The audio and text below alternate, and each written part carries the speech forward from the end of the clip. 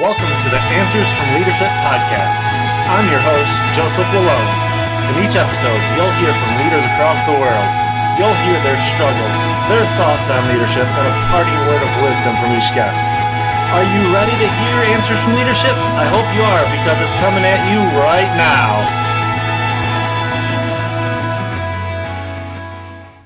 Welcome to episode 12 of the Answers from Leadership podcast. Before I introduce our guest, Shapiro, I wanted to let you know that there were a couple of issues recording this episode. You may notice a couple of echoes and other hiccups.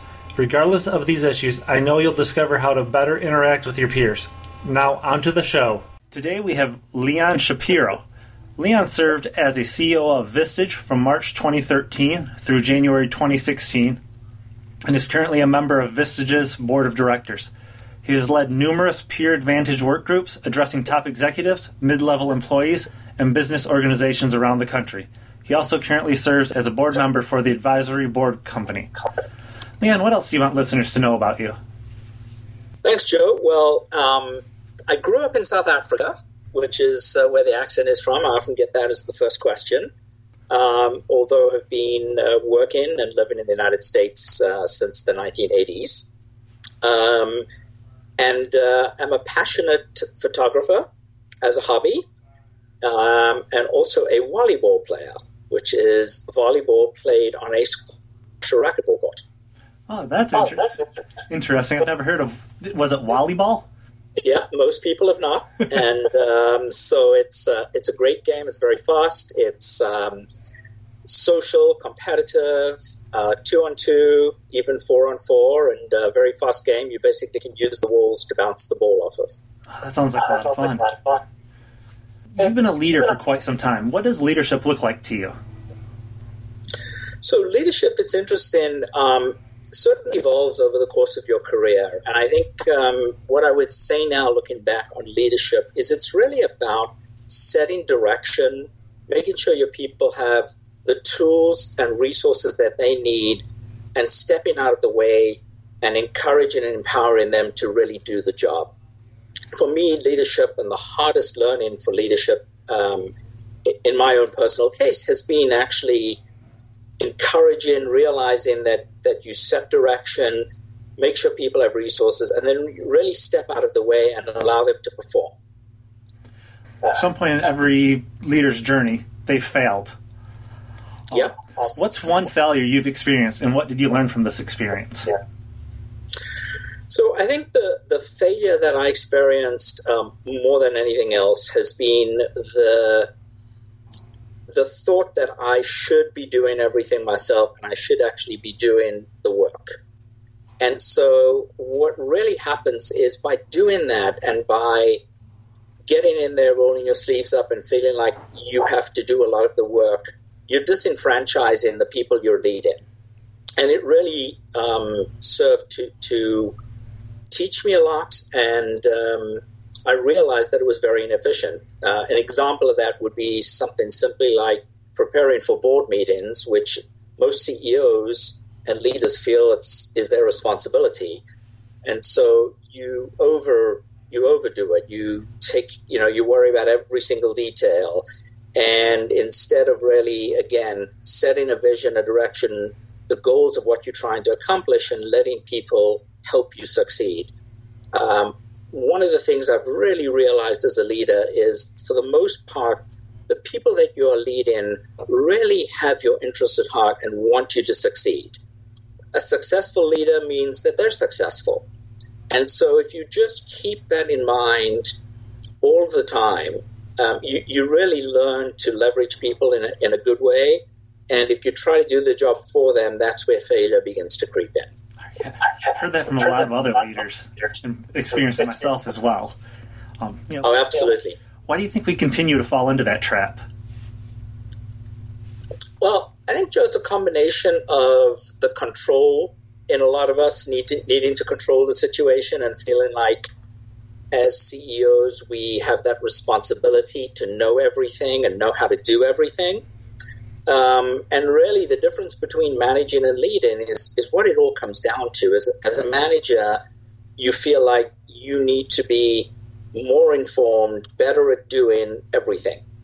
And the reality is that's not your role at all. Your role as a leader is to put the right team of people around you and put the right team of people in place, make sure that they have clarity of vision and clarity of purpose.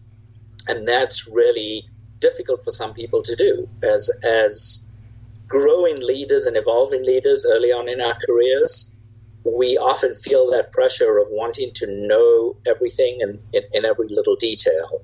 And in fact, that's often the baggage that slows us down in leadership. And you recently wrote a book called The Power of Peers with Leo Batari. What's so powerful about our peers? So one of the things that I learned is that regardless of what leadership position you're in, but certainly as a CEO, everyone around you is, even if their intent is pure, is giving you advice that is not by definition objective. So whether that is, your family, your board, your employees, all of that advice that you're getting from them, well-intentioned as it may be, has one inherent problem, and that is those people have some sort of a stake in the outcome or what will happen as a result of giving that advice. And I thought back and think back to my days, even starting at high school, and how my thinking has evolved and was informed and shaped by the people I kept around me and my peers. It starts at a very early age. In fact, in the book, I talk about the first day that my wife Debbie and I, put Danielle, our oldest daughter, on the school bus to go to high school. And I turned to Debbie and said, for the next 4 years, we've lost our ability to really parent Danielle, that her life is going to be shaped and formed by those that she surrounds herself with. And so it's something that is so natural. It's so instinctive. We do it all the time in various forms. And what Leo and I did over the last few years is really talked about how it applies to leadership and how critically important it is. It was important in high school. It's important at all stages of life. And what we talk about in The Power of Peers is moving from just interacting with peers to something we call peer advantage. And really the sense of no CEO should go through leading a company without having the benefit of those peers around them. I think there's kind of been a principle of that. I can't remember who said it, but you're basically some of the 5 people you hang around the most. And if you hang around with the right peers, does it apply that same way? Yeah, I mean, this is the power of the research that we did in the book. In fact, what we discovered is, look, we all interact with people in some way, shape, or form, from online interaction through, Yelp and other things, to reaching out to people more specifically through networking. These are things we do every single day. And all we're saying is that there is a much higher form of that because, in fact, you listen to the people around you very, very carefully and with a whole different headset than you do those people who are very close to you. And so surrounding yourself with people who can deliver the tough message, who can tell you when they think what you're saying doesn't make sense, who only have an interest in you getting better and learning more. And it really is just a higher form of what happens in life all the time. And so who you surround yourself with really matters. And how you interact with those people is some of the power that you get and some of the value that you get from the concept of a peer group. And speaking of peer groups, you and Leo share 5 essential factors for any peer advisory group so that you can exploit the benefits of that peer advantage. What are those factors?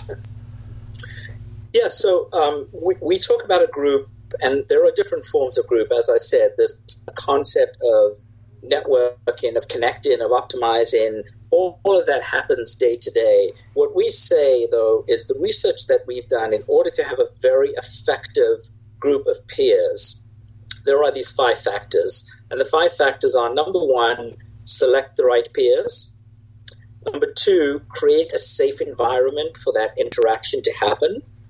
Number 3, utilize what we call a smart guide. Think of that as a facilitator, a coach, Two, make sure that you're fostering and creating valuable interactions between and amongst the group.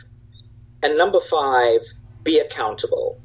And the be accountable part is actually very, very critical. And what we go into in the book is how people naturally do feel accountable to their peers in a very, very strong and effective way. And it's one of the key ingredients to really getting the group to function effectively and to achieve what we call peer advantage. And what's one of those ways that you can be held accountable in your peer group? So a good example of this, Joe, is let's just say, for example, you're bringing a business issue or a personal issue that's related to business and talking about it with your peers in your group. And there's a process we go into in the book that makes that a lot more effective.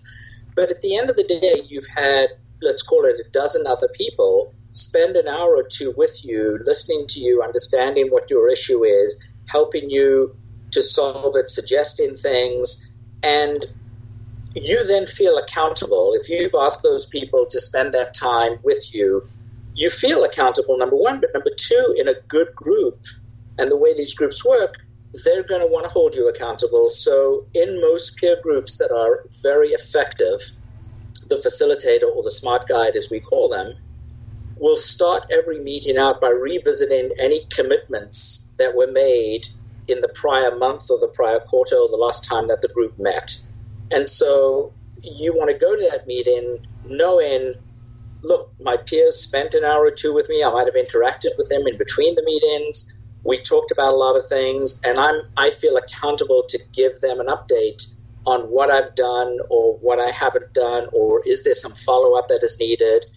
And by the way, I, as the individual who brought the issue to the group, feel very, very good, comfortable, and take some sense of comfort in the fact that I actually do have a group of people who are concerned and want to make sure that the help that they've given is effective. And so that circle just makes for an incredibly powerful situation where everyone feels accountable. Yeah, that sounds great. Especially knowing that in the next meeting you're going to have somebody say, "Hey, here's what we all committed to. Where are you at in that process?" Absolutely. And by the way, the commitment that you made at that previous meeting, it's not like you feel an ownership to do everything that you're being told, but after you've heard from your peers and you've heard everything they've talked about or suggested, usually at the end of that, you'll sit there and say, look, I heard these 10 things, and here are the 3 things that I think work for me, and I'm going to go work on these 3 things over the course of the next month or 2 months. And so I don't want your listeners to get the impression that, you're accountable to do everything that is suggested. That's not the case at all. You're accountable to do what you agree to do. And I want to go back to that first essential factor for the peer groups, which is selecting the right peers. Yep. I've seen this be a struggle with other leaders. How does a leader find the right peers? Yeah, it's a great question. And in fact, what we found in our research is that what you would normally think, so for example, you're familiar with the IT space. So if you went out and found a group of peers, your natural instinct may be to go and find a group of people who are like you in the IT space and have a sort of technical knowledge of your of what you do at work. And in fact, what we found is that the most powerful thing you can do is to find a group of peers who may be at the same stage of leadership, or have different levels of experience, but actually bring perspectives from different industries and different walks of life. Because the reality is that the knowledge or the technical knowledge, the knowledge of your particular vertical or whatever industry you're in, is a lot easier to find. What is harder to find is having the benefit of 12 or 16 other peers who bring leadership experience from a completely different perspective. And what we found in these groups as we did study after study is some of the most valuable feedback that CEOs and leaders received in their peer groups has been from people who are totally outside of their industry because they look at the world very differently. For example, I'm in a group and we have 2 members of our group that represent the millennials. And so if I'm dealing with an issue, how valuable is it to me to have that perspective of someone who will sit there and say, you know what, Leon, I hear you, but what you're saying and the language you're using is going to go right over the heads. I don't really understand what you're saying. So let me help you develop that thought and put it in a way, words, nomenclature, and a tone that'll resonate with that generation. And so having a diverse group is one of the most powerful things that you can bring, and it's not the natural thing you would first think of. We don't realize what we don't know, or we don't realize how we can come off to people, sharing our visions and our passions, saying, hey, Leon, your voice isn't reaching us. We need something else. That's exactly right. And again, we talk to people and interact with people all day as leaders in a particular vertical or a particular industry. Most of our interaction takes place within that industry, or people that we work with. And so that people get what you really want is that outside perspective. We have a great example in the book of where someone, had a factory and had some downtime during the summer period, and it took someone from another industry to say, that's the exact time that the people I know need production capacity. Now, you would never have thought of that, and they went into a line that was totally in left field, but all it was using was the capacity that was down and that production capacity, and this individual really drove the value of their business up exponentially because of that. Yeah, that'd be a great breakthrough for any business. Yeah. What happens if we discover we brought the wrong peer into our group? Yeah, great question, Joe. I think this is where our focus on a smart guide, and we spend a whole chapter talking about the value a smart guide brings, comes into play. And so a smart guide really makes sure that there are some group norms and some operating principles that the group uses to interact.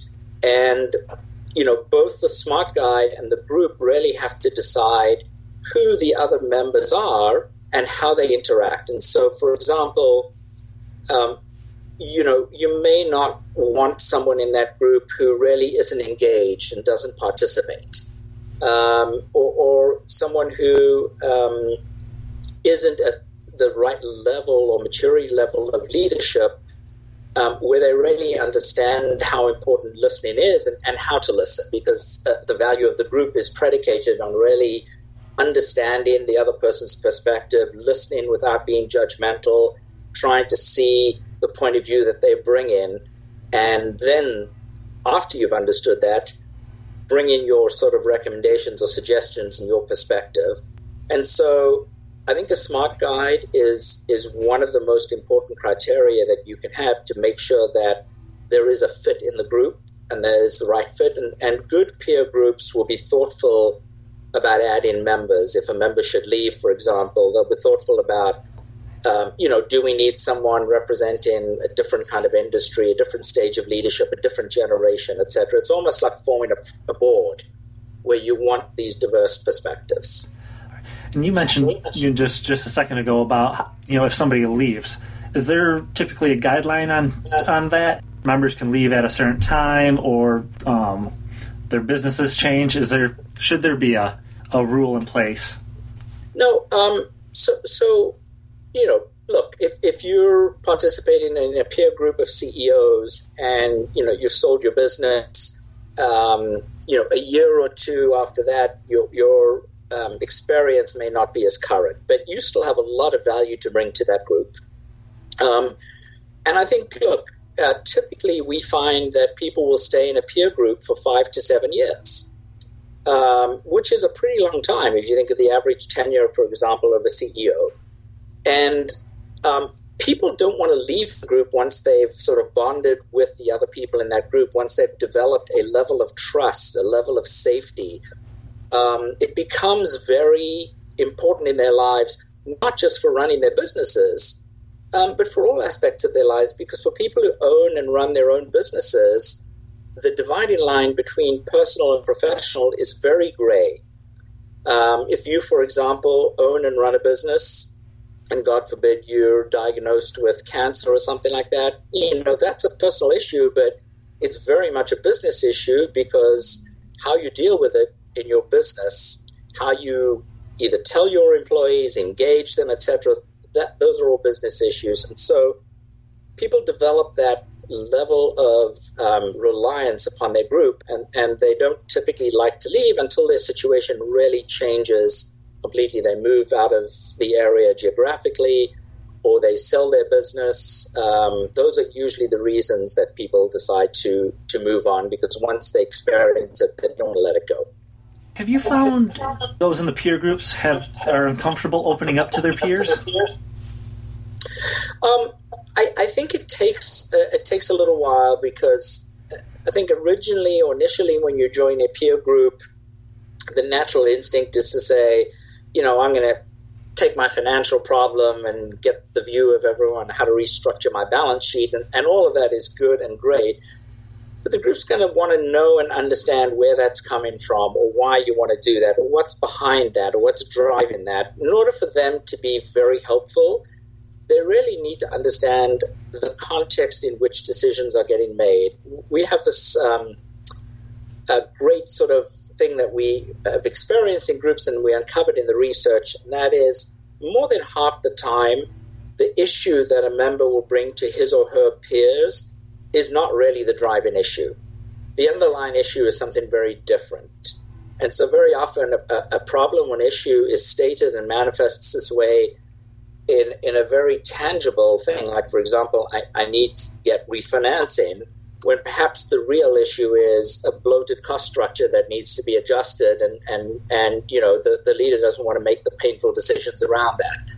And so it takes people a while to get into the group, but a good group and a good smart guide really will very quickly get that person into the group, get that person feeling, understanding that they're in a very safe environment. We have the Vegas rule exists in all these groups in order for them to be successful. Whatever happens or is discussed in that group stays in the group. And so trust is absolutely a requirement. And once you get through that, people very quickly open up. As we're wrapping up, I like to ask 3 questions of every guest. Yep. First, what is it that you'd wish you'd known about leadership 10 years ago? A lot. But I think mostly the piece that I alluded to earlier, which is, leadership really is about setting direction. It really is about being able to clearly articulate a vision, being able to clearly articulate what you're trying to accomplish and do, and making sure that everyone around you and everyone in your organization can clearly articulate the same thing, so that they actually do internalize it and understand it. And people just do amazing things when you have that clarity. And, again, I wish 10 years ago I would have known how to work a lot smarter rather than a lot harder. All right. And I know we've mentioned your book, The Power of Peers. Is there another book, either yours, your friends, something from somewhere else that's impacted your leadership? Or you think?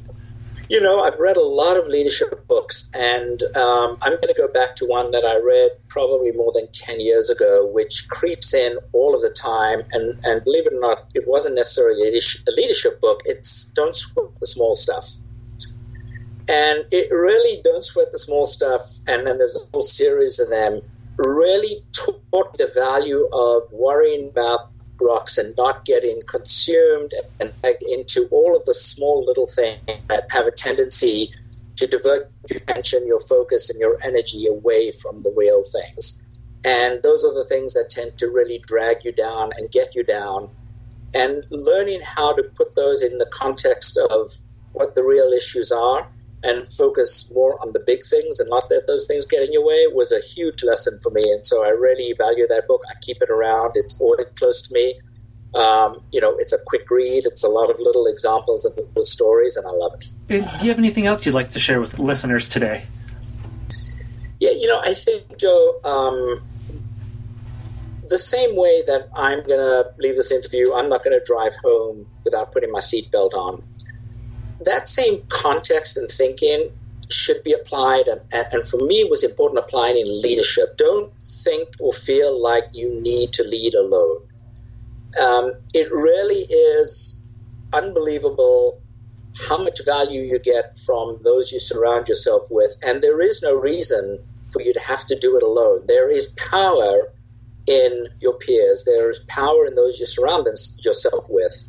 And I just think that it isn't the first thing people think of, but what we found in our research and what we've seen in the hundreds and thousands of these peer groups of all sorts of shapes and forms that we've witnessed and seen is that's the power we want to take to people who just aren't leveraging it out there, because it is it really helps and empowers you, and it allows you to lead at a completely different level. Yeah, that's some great closing advice. Thank you for being on the show today, Leon. If listeners enjoyed what they heard, where can they find you online? Absolutely. Thepowerofpeers.com is the website. The book is available also on Amazon or on Twitter at Leon D. Shapiro. All right. Thank you again, Leon. Thanks, Joe. Thank you very much. Thanks for tuning in to today's episode. I hope you discovered why having a peer group is so powerful. If you enjoyed Leon's message, I'd encourage you to pick up his book, The Power of Peers. You can find a link to it on the show notes page for this podcast episode at jmlalonde.com/012. While there, you can also enter to win a copy of The Power of Peers. This giveaway will run for 1 week. Thanks for joining us on this episode, and we'll see you next time.